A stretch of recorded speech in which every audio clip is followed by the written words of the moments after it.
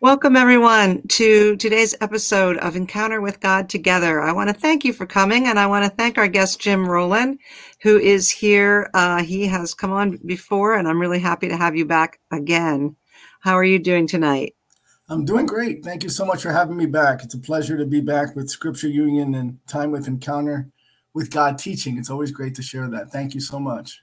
Yeah, and for those of you just tuning in, this is a program that we do weekly to follow along with our Encounter with God reading plan, daily Bible reading plan. And I'm excited to say that we are now available as a podcast on Anchor FM and some other stations that they've distributed us through. So feel free to follow us there. I want to let you know that Gil has been a teaching pastor and elder for over 35 years, for most of his career. But his heart and his passion is with the prison ministry. He has served as a prison chaplain in the Philadelphia area. And his pastoral heart really comes through as he shares with our audience. So, Jim, I'm looking forward to what God has given you to share with us tonight. Thank you so much. I appreciate that. Thank you. Yeah, and if I could pray for you as you start, that would be great. Thank you. Father, I do thank you for Jim, for his many years of serving you, teaching your word, sharing with others your heart, and your message to us. And I thank you so much for the ways that he's able to share your love and compassion for the prisoners who he reaches out to each week. And Father, I pray that you'll give him words by your Spirit tonight as he shares from Nahum and from the book of Hebrews. Thank you in Jesus' name. Amen. Amen. Amen. Amen. So two different books up this week for us to look at: the book of Nahum, finishing out our time in the Minor Prophets, and then starting out the series with Hebrews. So how has this struck you as you've been thinking it through? So just in opening again in this series, especially with the Minor Prophets, I'm grateful that we've been going through them.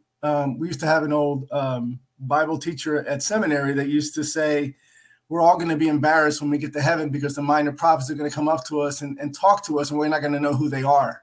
We're going to know who Mark and Matthew and all the regular names. But, when Zephaniah comes up, we're going to go, Zephaniah, who on earth? We don't really focus and even know who these minor prophets are, but they're here for a reason. They're here to serve and they're here to teach, and they have a lesson for our lives today, just like Nahum does. He really does. That's right.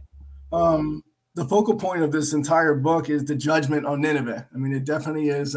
It's not an easy book. As you and I had spoken before, it's a difficult book in the Bible, but a necessary book because it talks about the oppression, the cruelty, the idolatry, the wickedness that was going on during this time. And God, even with all of that, think about it, the fact that he had a prophet in Nahum there means that he still was holding out with mercy. Right. Think about it. If all that was going on and he didn't care about him, he wouldn't have sent a prophet. He would say, I don't care. You guys can go and die. I'm going to destroy you in a couple of days anyway. But he didn't. Even within this, this difficult book in the Bible where he does at the end destroy this city, he still has a prophet alive and well, still speaking God's word and still giving them hope for whoever wants it. It's just that the people didn't want it. They really did not. It says, I'm going to read in chapter 1, verses 2 and 3 says, the Lord is a jealous and avenging God. The Lord takes vengeance and is filled with wrath. The Lord takes vengeance on his foes and vents his wrath against his enemies. The Lord is slow to anger, but great in power. Again, the Lord is what? Slow to anger, but great in power. Again, showing his mercy. The Lord will not leave the guilty unpunished. His ways is in the whirlwind, and the storm and the clouds are the dust of his feet. We're reminded that while we want to always believe in this wonderful and loving God, and he is all of that, that he is not complete without wrath and the deity of God, that there is destruction when it needs to happen. We see it throughout the Bible. There's a verse in the book of Proverbs that says that he who hardens his heart and stiffens his neck will be cut off, and with that suddenly. I mean, if you read that, you're like, oh my Lord, I've got to be careful with that. You're not taping that to your refrigerator usually. Yeah, but it's who God is. It really is. It's who God is. And it's not because he wants us living in fear of serving him, but he wants us to know the completeness of who he is, that he is God. I mean, I think we forget that sometimes. It's God. I mean, it's not Billy Graham, who, we respect, who passed away. It's not pick your favorite speaker. It's God. And its guidance isn't the creator of the heavens and the earth and the universe, the giver and taker of life. This is who he is. So he wants to make it clear. It's God here. It's God. It's God. It's no joke. It's real. And it's more than I think a lot of people can bear in hearing this, but it's the truth of who he is. Nahum chapter 2 is a lot of the same. He's going into the details. It's about to happen. He's got the prophet preaching to the people. And it's not without, while there's destruction coming, there's those that are oppressed and still see God. There's salvation for them as well. So I only think that he wiped out everybody, but anybody who needed to be wiping out. He still saved those that needed to be saved, those that needed to be delivered. He delivered those. You know what I mean? He still was a merciful and holy God. It wasn't like that. But the majority of the people did not believe, and they just continued with their evilness and cruelty and idolatry. And sadly enough, it was destroyed. You know what I mean? I can't imagine. We have spoken. I can't imagine being the prophet Nahum to have been chosen to do this. I mean, it's a lot. That's a lot to carry. I mean, we had spoken about that. If he had called you, Gail, to be the prophetess in Philadelphia and told you, I'm going to destroy it in 3 days. You got 3 days to. What would you do? No, really think about that. Like, how would you start? Like, where would you go? In the city of Philadelphia to try to tell the people, we're going to be destroyed in 3 days if you don't get your act together and repent and come before God. And where do you even start? You know what I mean? It's a lot. It's a lot. I don't know. Yeah, it was a big and an unpleasant job, and the minor prophets really, they're heroes in a different kind of way for their faith. They stepped to the plate. They really did. Yeah, they really did. Yeah. But in all of this, I'm reading from verse 13 of chapter 2. It's the Lord said, I'm against you, declares the Lord. I will burn up your chariots in smoke, and the sword will devour your young lions. I will leave you no prey on the earth. The voices of your messengers will no longer be heard, meaning it'll be too late. It's too late. There will be nothing to eat. The messengers, meaning Nahum, will no longer be heard. Like there's a time where that's it. Enough. And he cuts them off. But today we thank God. This is a lot of Old Testament. Today we have grace. And we thank God for the Lord Jesus Christ, who allows us to have a mediator in Christ Jesus, that when we get to that point and God's really upset, we have the blood of Jesus Christ that we can claim every day. And thank God for that every day. Thank you for the salvation, which moves us into the second part, which is the book of Hebrews. And that is chapters 1 and 2 in the book of Hebrews. And here in the book of Hebrews, chapter 1, and it's funny when you read it, not that it's that important, but there's a lot of dispute about whether the Apostle Paul or Apollo wrote the book. It's not that it's irrelevant, but it's more about, let's talk more about the substance of the book than who wrote the book, because that's the most important part. And I think no one really agrees, do they, on who actually wrote the book? They really don't. The author is really noted as unknown. A lot of people will argue that it was Paul. A lot of people say it was a different style, but you can get in a whole thing about that. But the key part about it was that it was addressed to Jewish Christians, which I think is great.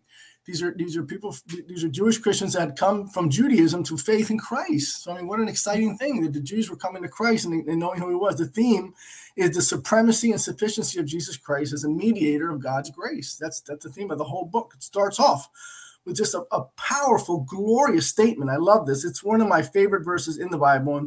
It's chapter 1, verses 1-3 says, in the past, God spoke to our ancestors through the prophets at many times in various ways, but in the last days, he has spoken to us by his Son, Jesus Christ, whom he appointed heir of all things, and through whom also he made the universe. Again, this is the maker of the universe.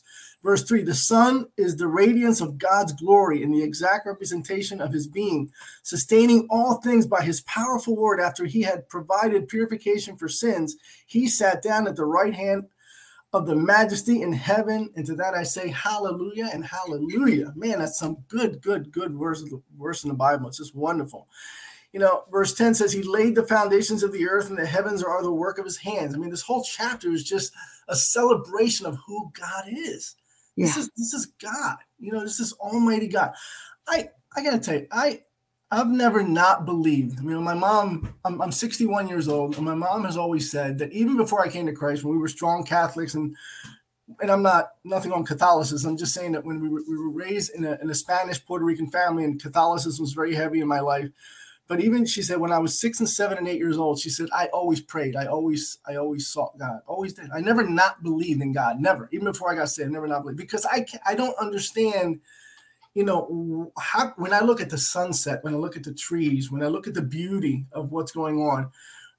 Psalm chapter 8, when I look at the heavens, the moon, and the stars that thou hast ordained, what is man that thou art mindful of him, the son of man that you should visit him, David said. That's how I see it every day. Every day I say, Lord, how can you not be real? How can some cosmic thing blow up in the sky and make up all these beings and stuff? It's harder, for me, it's harder to not believe than to believe. It's weird. Yeah, I have to agree. I understand it. So when people say they don't believe, I'm like, man, I got to tell you, you have more faith than I do. Because I think it takes more faith to not believe than to believe. I say that all the time. I say that in my prison ministry. I say that in my church. I say that all the time, man. So whenever people says, I just don't believe, I say, wow, you're amazing. I got to tell you that because that takes an incredible amount of faith. Wow. But I thank God for the true relationship of knowing who he is, of experiencing him, the creator of the universe. I mean, and I think about this past week in knowing him, because I'm able to know him and call him my dad and I am his son. This whole week has been a whirlwind of people with, just in my own life, with people that are lost, broken, cancer, sickness, death this week. It's just been every day, every single day, right up to yesterday. I had to do a viewing, someone that passed away this week. And in all of it, they're looking for answers. And the answer I have is Christ. And I just think, what would I offer if all these people were calling me about all these problems? What would I have to offer except, oh, sorry, buddy. I hope things get better. No, really. What if not Christ? What do we have? We should be pitied of all men. You know what I mean? If really, it's only through Christ. I think about. I was sharing this yesterday at the eulogy, but a friend of mine, Julie, who used to work with me, a couple of years ago, she was diagnosed with cancer, and she was told that she had months to live. Her husband called me, and I called her on the car phone and told her, Julie, I heard you only have so many months to live. And she just got into a whole thing. And she said, yeah, it's going to be great. It's a miracle. I said, what are you talking about? She goes, it's a miracle. I said, you only got 2 months to live. She goes, I know. And the good news is, and this is what she said, she goes, the good news is either I get to be healed and God's going to keep me here to be with my family, or I get to go home to be with Jesus. So either way, it's a miracle, right? And I went, yes, it is. Yes, it is. Wow. I called her to console her, and she ended up consoling me. But to be that deep with Christ, to be to that place, that no matter where you're at in your life or death, to know that you know that Jesus is your Lord and Savior. No matter what's going on, he is the King of Kings and Lord of Lords, the supremacy of all the universe, and you confide in that in your heart. What a peace that must bring. It's just amazing to me. It's just amazing to me. And then finally, the last chapter 2, verses 1 to 18. It's just, sometimes we're surrounded by warning signs from the Lord, and we're so busy with our daily routine. And that's what this chapter is about, is warning signs that we tend to ignore. It's funny, this past week, I live in Pennsylvania, for those that are listening, just outside of Philadelphia, a little town called Hatfield. And our phone went off on Monday night. Our phone went off at 2 a.m. My wife got up, and it was a tornado that was in our area.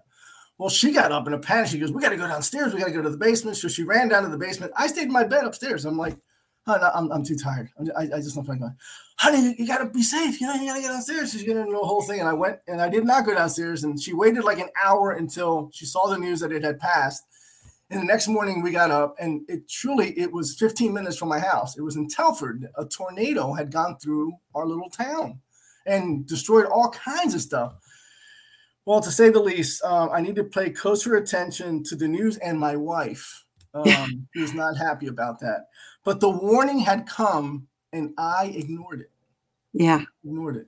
And you know what? Sometimes the Lord warns us, and he gives us signs, and we ignore those things. And we need to be cognizant when God's speaking to us and letting us know, look, I'm trying to save you. I'm trying to help you. and be sensitive, being led by the Holy Spirit to say, Lord, I feel it in my heart that you're leading me here or leading me there. Let me wake up. Let me not ignore your signs. You know what I mean?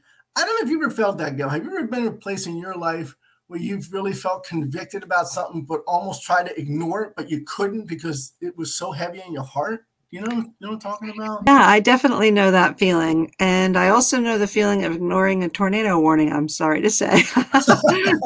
So, yeah, it's easy to think that you're going to be invincible somehow, or that you must know better. But there definitely been times where I've had to do something that felt contrary to what I normally would, but really felt convicted that that was the way to go. So I guess on both sides of the coin, I've both, ignored and heeded.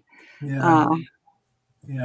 Man, I'll tell you what, it was a lesson for me. I'll tell you, next time that thing goes off, I'm going down to the basement with my wife. That's for sure. But the author here is speaking about paying closer attention to these. He says, how can we escape, verse 3, if we neglect so great a salvation? What a powerful verse. Ultimately, what this chapter is about, while there's many signs of a lot of things, the biggest sign he's trying to tell us is repent and be saved. Repent and come to Christ. Repent and come to the Lord. Because how can we neglect this great? We have this great salvation that's been given to us. How can we neglect this gift of God, this wonderful gift of salvation in our hearts? And how can we escape that? I mean, I believe that the Lord works in us every day. I really do. I share this at the prison a lot. I share it at the church a lot. But sometimes you turn the radio on. You don't know the Lord. You turn the radio on, and there's a preacher on the radio. You turn over here, and there's a guy preaching the gospel. You turn on the television, and there's a preacher and there's an evangelist on the TV. Well, guess what that is? That's God trying to get your attention. That's God speaking to you all the time, and you keep ignoring it. You know when it's going to be dangerous? When that stops. When you stop hearing the preacher on the radio, when you stop hearing the evangelist on the television, you stop hearing people tell you about Jesus, that's when you better start being a little nervous, because then God's not dealing with you anymore. And that's a scary place to be. That's what this is all about. That's when the minor prophet isn't speaking. No. You don't want to be there. No. Let's listen to the Lord. Let's heed to the Holy Spirit and yield our hearts to salvation in Christ and what he wants us to do. Even as believers, we tend to fall and not be where we need to be in our prayer life and our walk with God. And we say, Lord, I need to repent again. I need to come back to you again and revive me again and bring me back to my first love and who you are, Lord. Help me that. So it's not just for unbelievers. Even with believers, we need to come back to him and say, Lord, restore me again to that place where you need me to be. Amen. It really is. So I thank God for these chapters. They've been a blessing. And for those that have drifted away, I pray that their faith will be restored. I pray even through this podcast, if your faith has been alienated, if you feel like you've just fallen back a little bit, I challenge you to just pray right now with me and say, Father, in the name of Jesus, restore my faith, restore my walk with you, and help me, Lord God, because I've failed. I'm not walking the way I need to walk. I'm not living the life I need to live for you, and I call myself a Christian. Restore me, oh God, and help me to listen to the warning signs around me, Lord, and be obedient to your Holy Spirit, Lord, because I receive that in Jesus' name. Amen and amen. Amen. Thank you so much for those words and for the heartfelt message that you shared from your own personal life. I think that's what speaks to people is hearing how God is at work in your life. And it's clear that he's using you in incredible ways, and we do pray for you as you work in the prisons. I received that. Thank you. So we will have you back, I'm sure. But I hope, as those of you who are engaging this week in both Nahum and Hebrews, we are praying for you too, that the Holy Spirit will lead you to those words that he has for you. And if you aren't getting these guides, you can look for them on our website, scriptureunion.org. And you can find out how to get them there either by email or online or even in print. So we hope that you'll join this community. And thank you again. Thank you. Have a nice day. You have a great week. Bye-bye. Bye-bye.